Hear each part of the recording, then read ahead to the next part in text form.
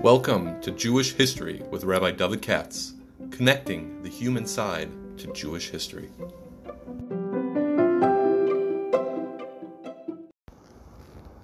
For sponsorship opportunities or to support this podcast, please visit our donate page at www.support.rabbidavidkatz.com. Hi, good morning. It's Friday morning. I wanted to do this yesterday for my overseas crowd. They're always writing to me, but I can't help it. I had too much to do yesterday. I had too many speeches and things and bar mitzvahs to attend. Now it's the age of the Zoom bar mitzvahs, and that's a new Metzias. By the time I finished all my stuff yesterday, it was just too late. I was wiped out, so I can't help that. So it's Friday morning. We're going to do Parsha Midbar. We're starting Book of Midbar. It's a week before Shavuos. I just want to say that today's podcast is being sponsored by my good friends, the Shuchmans, Eitan Ariella, because Baruch Ben Zion is having a bar mitzvah this week, and he is lucky enough that he's actually going to be able to lane in one of these tiny minions that they're going to have at their house. If you've ever been at their house, it's the size of a golf course, so they can do the social distancing. So there's a lot of boys, as you know very well, that unfortunately for them did a lot of practice for their bar mitzvah and had the bad luck that their bar mitzvah parsha was in the last several weeks when all the shuls were closed. I mean, when minions were prohibited. And so that's just tough. And I'm happy for Baruch Ben Zion and some other boys, or the Raiden boy yesterday, to actually have a chance to put all the practice they did into practice, actually do some laning, even though it's going to be under restricted circumstances because of the corona situation, as everybody knows, we have not opened shuls, we've opened minions. So that's a different model, right?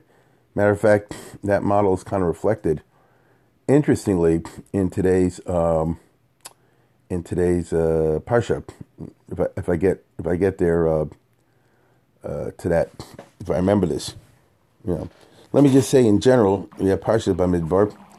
And if you know, there's a strange and cute and interesting vart from the Kli Yakar.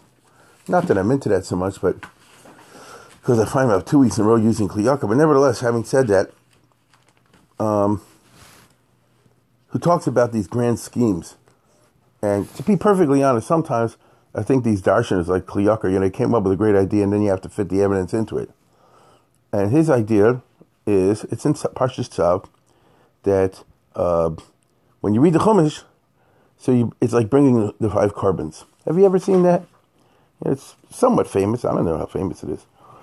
But, the Kli Yakar is obviously trying to get across to his readers who cares about all these different carbonos, what's the Nogei dust nowadays, and so forth. And he gives different approaches, and one's a remez. Pshat, Rash, remez, Sod, all that. And he says over here, outside of remez, he talking Lefarish, Chamish Pamim, Zos Torah, Shnever Parsha Zu. It says over there in Vayikra, in Parsha Sav, Zos Torah Zebach HaShlamim, Zos Torah HaOlah, Zos Torah HaChata. So the word Zos Torah comes 5 times, and, being a famous homiletician, so he basically says that if you read and learn the 5 books of Moses, it's like you offered the 5 carbons. And it's at the end of Parshas Tzav if you're interested. I recommend it. And he goes on to make the case, which I think you could improve on. Ha'osik b'sefer Bereshis, doma kilu hikriv ola. Osik b'sefer Shmos, kilu hikriv mincha. Ha'osik b'sefer Vayikra, kilu hikriv chatas. Ha'osik b'sefer Bamidbar, that's our book we're starting this week, kilu hikriv asham. And ha'osik b'sefer Dvarim, kilu hikriv shlamim. Now the reason I said you can improve on it because it's a nice word, but what does it mean? So for example, Bereshis, he says, is an ola because kind of Hevel brought an ola, and Noach brought an ola. All right, then Avram Ba'ikach Chazav Vayelei ola. Yeah, all right. I mean that you could hear shtickle. Then it said why is Shemos like a mincha? Because all the minchas come with a matzah. All right. You know what that means? To get the art scroll, what do you call it? The stone chumash. and look in the back. This is a good idea because Shavuos is coming in a week, and most people don't follow these things. So go get the blue chumash and go all the way to the back. Here, I'll pull mine out for your help. And you'll see something interesting. Because, the big carbon connected with Shavuos, which is an unusual carbon, is the Shtei Alechem. Isn't that right? So if you get the Snow Chumash, which I assume most of you have, and you go to page 1294, 1294, you'll see a list of all the mincha offerings. You'll see almost none of them are chametz. They're all matzah. I didn't say matzah like on Passover with a flour and water. It's matzah shira. It's flour and mixed with oil.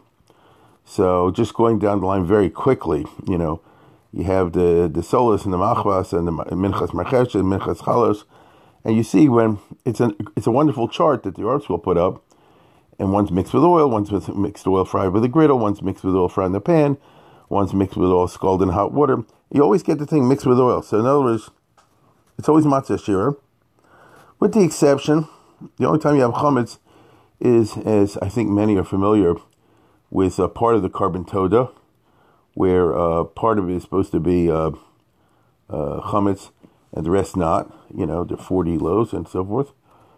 And where else? The atzeres, the what do you call it? The carbon on Shavuos, which is also from chametz. That's much has been spoken about that. So that's an interesting thing to realize.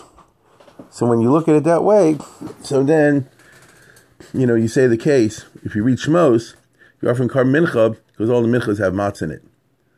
I don't know. That doesn't sing so well with me. And then you look at Vayikra as like a carbon chatas because they did the same with the egel and all. Again, it's not so convincing. And then Bamidbar is Ki'ila Hikr Asham. Why? Ki bo nemar kol Torah Asham b'Parshas Naso. Because in Parshas Naso you have about the carbon Asham. Well, you already had it before. Alpha P Shekvar Nemar Din Asham Parshas Vayikra. Right? You already did carbon Asham back in Vayikra. Mikol Makam Nishna Sham the Dabashin is Chalish. There are halachic things about it. It's like I said before, it's a hard case to build. Having said that, having knocked it, I would offer my own thought. And it's a very interesting one. It says if you do Bamidbar, you do a carbon asham. I think that's true in a different way. Because that's where Jewish people screwed up, made a lot of big mistakes. And they're very tragic. We live with their consequences today, especially in the Meraglim. And some other things like that. And when you look back and you say, oy vey, if we only hadn't done this, then things would be a lot better. Got in Israel right away. When they had all the junk for the last thousands of years in Jewish history, the whole world would be different. You know what I'm saying? The whole story by Midbar, especially Korach and the Meraglim, is a kind of a repeat of the Adam and Eve story in which you had a paradise situation, and then for human screw-ups, paradise was lost. Paradise was lost.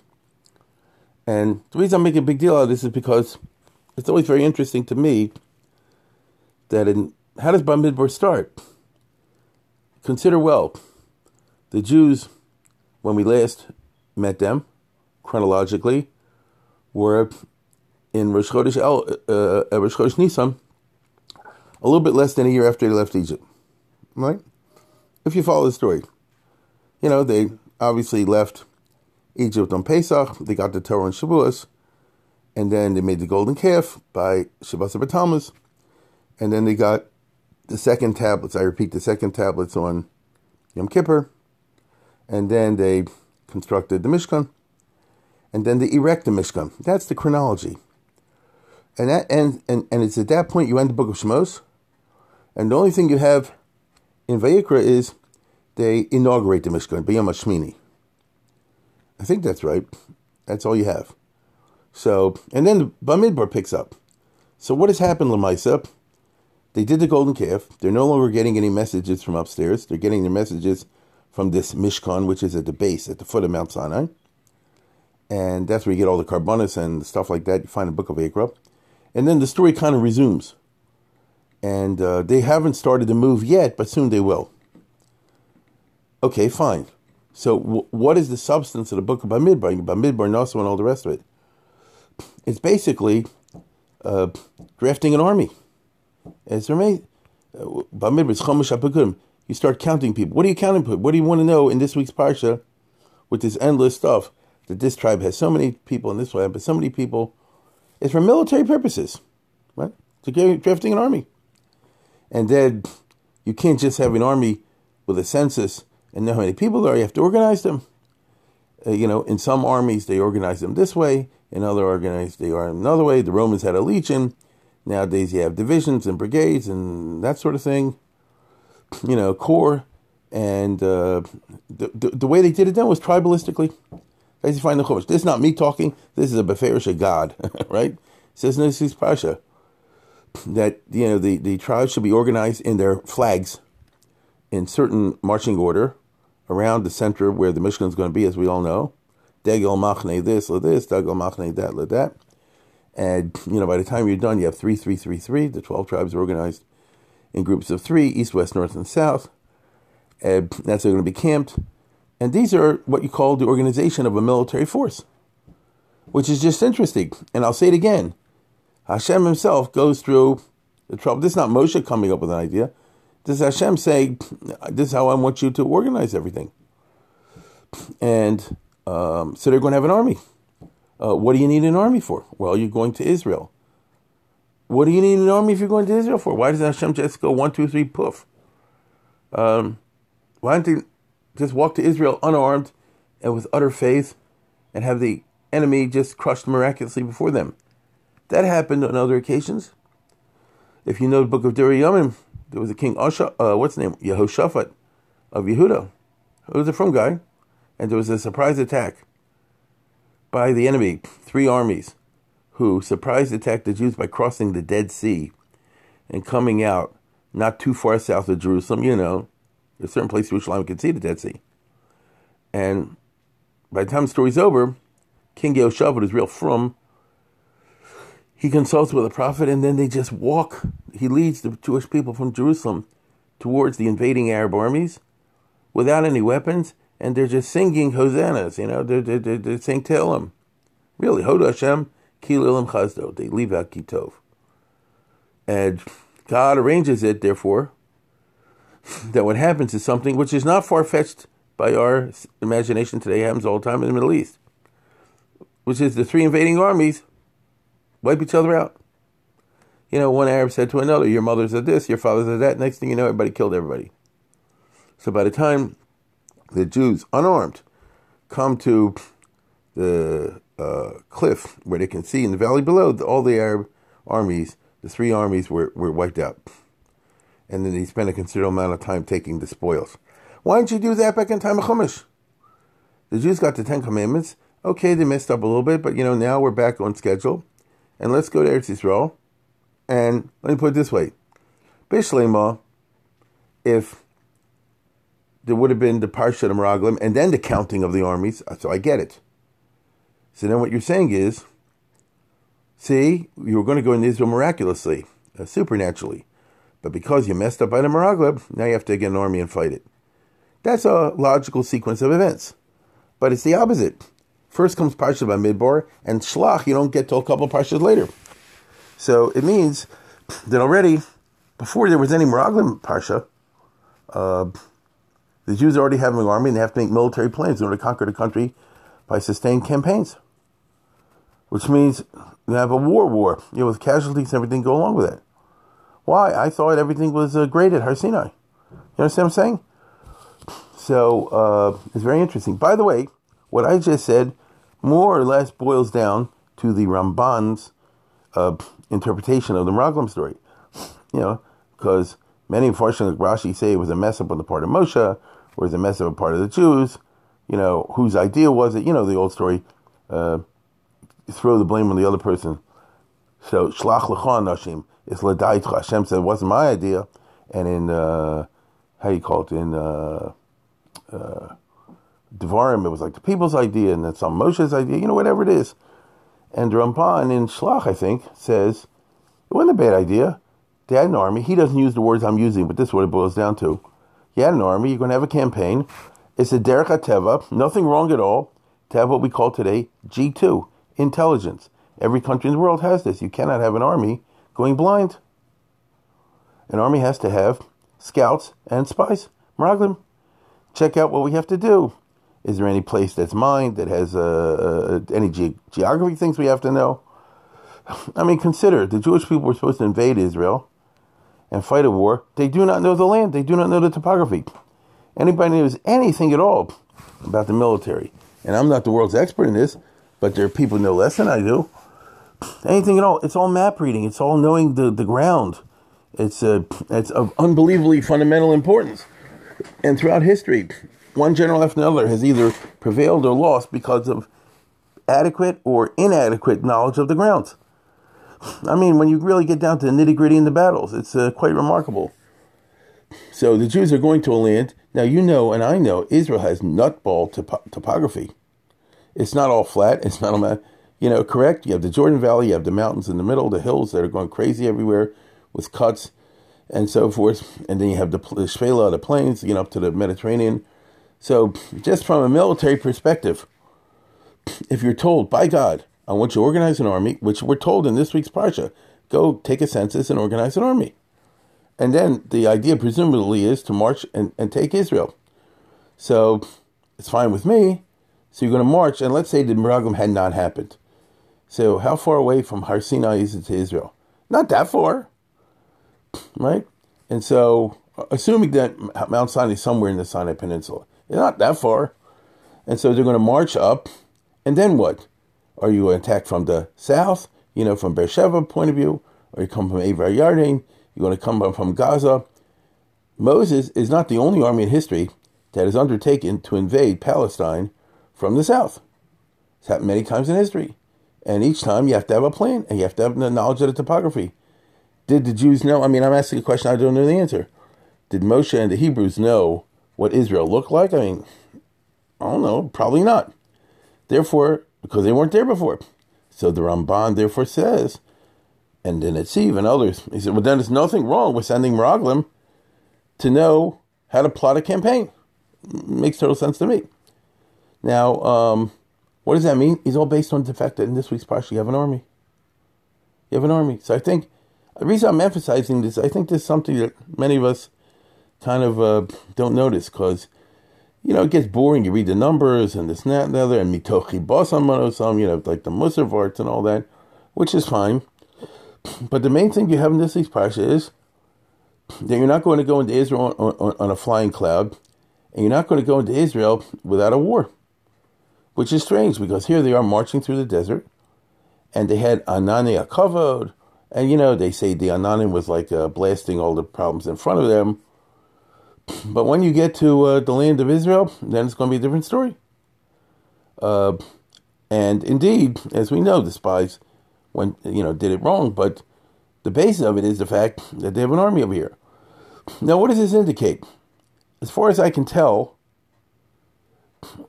sitting here today, it means that this is the result of the Golden Calf episode. I could be wrong, I don't know, but it sounds like if they had not done Egel Azov, then indeed there wouldn't have to be some kind of an army. Because we're not told of this whole business of census and organization prior to Parsha Bamidbar. We're not told about this in the 7 weeks before the Golden Calf, or the 3 months, whatever it is before the Golden Calf. That's interesting. Now you could say because that was coming later. All we know is Vahi b'shalach parasam below Nochem Elohim lanchasam derech eretz plishtim, that Hashem didn't take them straight in Israel, which He could have done in a few days, because they couldn't handle the war. That itself is a shtickle problem, because God can do whatever He wants, but nevertheless, take that at face value. So, okay, fine, then you have to get the Torah, which was a miraculous occasion. So now you have that, armed with the Nasav and Ishmael, we would say today, and the crowns of glory and all the stuff they had. presumably they would go march from there straight to Israel and everything would be great. But they didn't. After the Egel Azov, as we said before, there's a demotion. God is no longer speaking from the top of the mountain, from the base of the mountain, from the Mishkan. So you have a spatial representation, in fact, of a lowering of Madrega. And you will take Israel, but you have to have an army, even though they have a big army too. And with generals and all the rest of it. And that indeed means that having a war is going to be a basic, essential element of taking Israel. If you want after the golden calf to have Israel, you have to fight for it. Perhaps the reason is because you don't appreciate what you don't fight for. I don't know. It makes sense. Like I said, I don't know, but it makes sense that now you're going to have to earn Israel, and what people fight for, they care about. Right? That's just the teva of the world. What you fight for, you care about. That's why in the state of Israel, everybody's so stuck with the army, all the rest of it, because, if you fought for it and you lost people and you made sacrifices and things like this, you care about it. Anybody who's a soldier in the American army does not like it when somebody burns the American flag. Now, it's legal. You can do it. We have freedom of speech. You do. So, not taking away your right to do it, but it bothers. Because I saw good people, the person would say, who sacrificed their lost men or shed blood or things like this for this cause. So Israel has to end up being such a cause. So therefore, you have to have a great deal of emphasis in the Parsha on the organization of the army and the numbering of the army. And later on, in Bamidbar, in Devarim, there's going to be even more regulations about the army, hygiene and baltashres, and and what's the policy on POWs, or is there POWs? Anything along those lines. So I'm actually planning, hopefully in early June, which is not long from now, to do a lecture series, which I mentioned once or twice, on Jews and war. And the first of the lectures will probably have to do with the biblical period in which you see war is something the Torah has in mind. It is interesting, and Bamidbar plays a major role. The problem is, when you have a big army, then you have fallen to the problem of kochi votzim yada, something like that. Or you can go the other extreme, which is, v'anahi be'enu kachagavim b'chein hoyin b'neihem. So a successful army has to negotiate. Soldiers have to negotiate between two extremes. You have to avoid the pitfalls of arrogance, but you also have to avoid the pitfalls of fear, right? Because an army that's scared is no good. And so it's just very interesting that Bamidbar goes in great detail about this. In addition, I mentioned this the other day in the Zoom group. It's just interesting to me that they have a great deal of emphasis on taking apart the Mishkan and how exactly it should be transported. The whole end of the Parsha gives rules and regulations about the Bnei Kahos and all this, and the Torah goes into great detail, how you wrap everything up, which is interesting, because you wrap everything in a tachash, meaning all the items of furniture you wrap in like a soft cloth, and then you wrap a very hard thing around them, which is a seal skin, which is kind of weird. Dudongs, they're called. These are the kind of seals, believe it or not, they hang around the Red Sea. So it's just interesting. You understand what I'm saying? It says Ksui Ar Tachash. What the heck? They're in the middle of the desert. Where are they getting a Ksui Ar Tachash?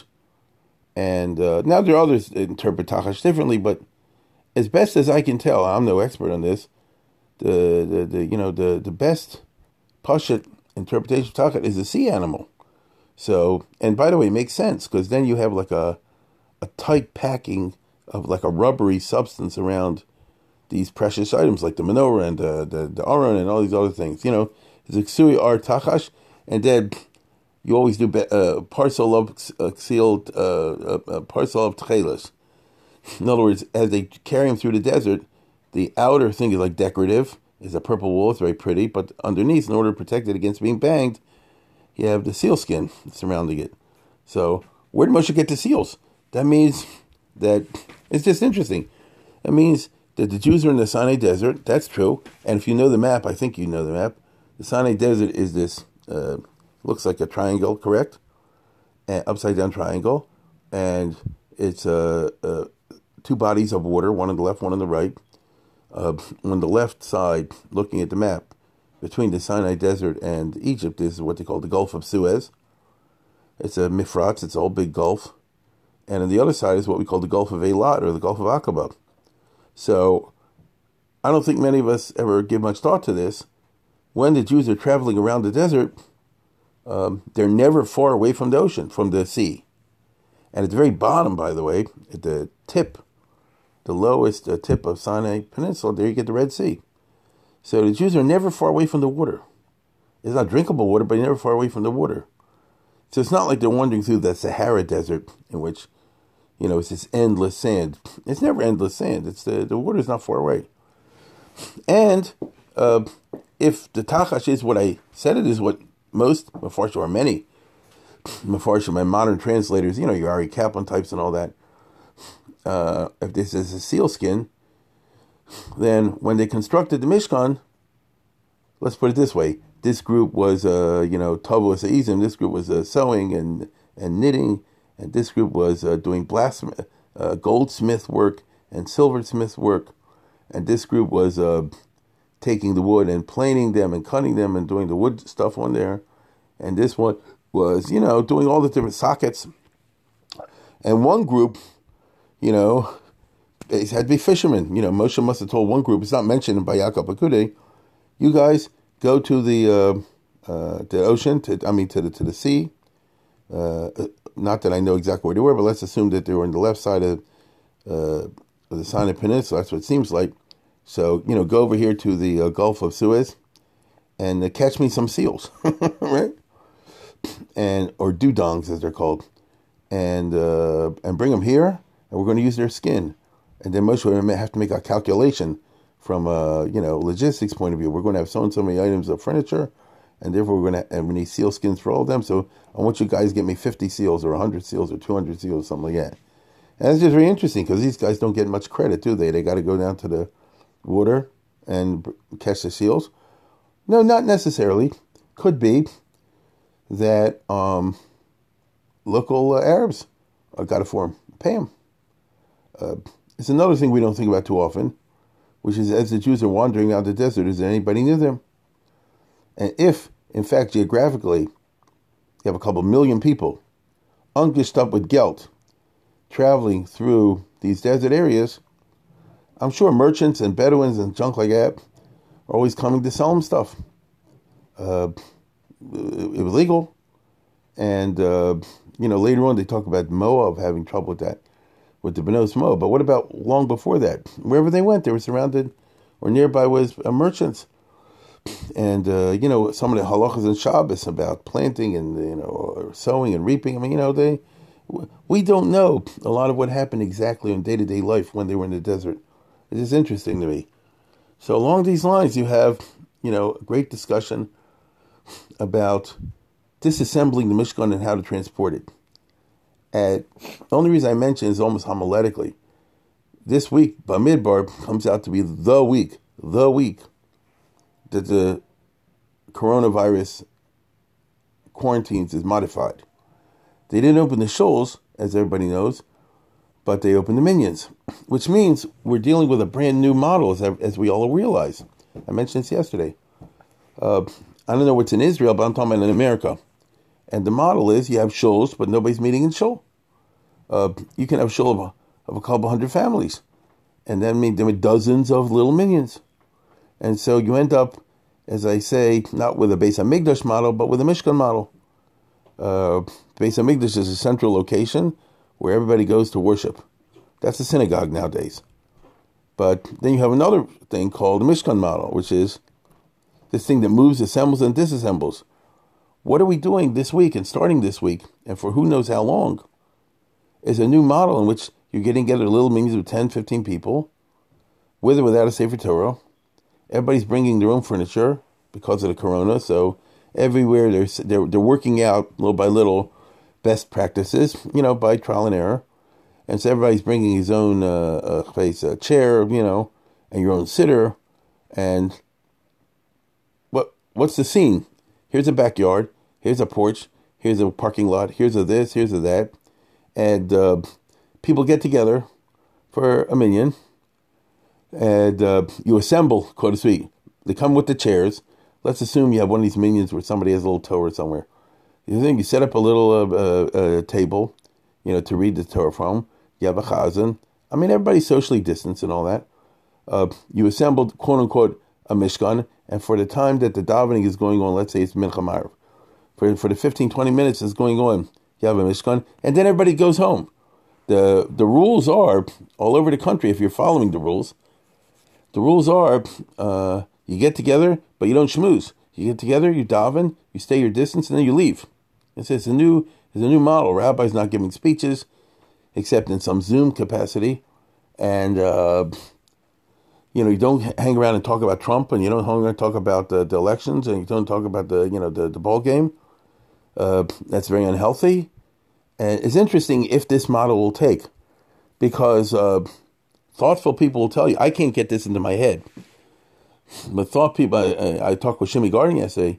He said, what's going to be Rosh Hashanah? I said, I'm sure by Rosh Hashanah things will be different. But I could be wrong. Nobody knows what's going to be by Rosh Hashanah Yom Kippur. Frankly, we don't know what's going to be by Hanukkah time.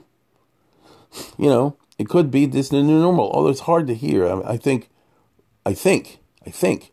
right or wrong, they'll eventually get back into synagogue, especially with the hot weather. That will produce its own set of problems. In my opinion, the people who are going to be kings this summer are the air conditioner experts. If they know how to redirect the what do you call it, the breathing, take it out of the, I shouldn't cough on you, you shouldn't cough on me. But I don't know, that's like Jules Verne. The bottom line is, we have a model that we've all been compelled to adopt by the plague. And the model is the Mishkan, in which you assemble and disassemble. And we're going to have to learn. Those who have, for example, Sifrei Torah, many don't, obviously, not when you have 20, 30, 40 minions, and I'm not saying to have one. But let's say you do. And I know people, people also, they're going to get it. So is Mama's going to be like Parshas Bamidbar? Do you have a box for it, an aron? How do you wrap it? How do you take it? How do you not take it? There'll be a whole protocol that have to be developed and adhered to. Otherwise, who knows? People can mess up. So Sidurim, benches, chairs, and all the rest of it are going to be the 21st century equivalent of the menorah and the shulchan and the mizbeach and the aron and all the things that we describe in this week's parsha. And remember what it says, that you have to treat the al tachrisa shei mishpachos hakazi. You have to be careful, how you take them apart and how you don't take them apart. The Kohen is the one supposed to take them apart. The Levi is just supposed to carry it. So there's a message in that also, which is one has to know how to assemble, one has to know how to disassemble. So it'll be a happy hunting ground for OCD people, math and science types, because they'll develop exact protocols about how to do so. But here's where they're called for. So when you look at Parshas Bamidbar, in light of the current crisis we're all going through, it just strikes me very interesting, and especially if you put in light of the fact that today is the anniversary of the Six-Day War, right? Because yesterday was the Yom Shalayim, Six-Day War, and this week is talking about mobilizing the first Jewish army in history, the first organized, conscripted, and large-scale army in Jewish history. Parshas Bamidbar, you end up saying that the Parsha of the week is the Parsha of the week. With those few thoughts, I leave you, and coming week is Shavuos, so we'll see what we talk about then. Have a good Shabbos.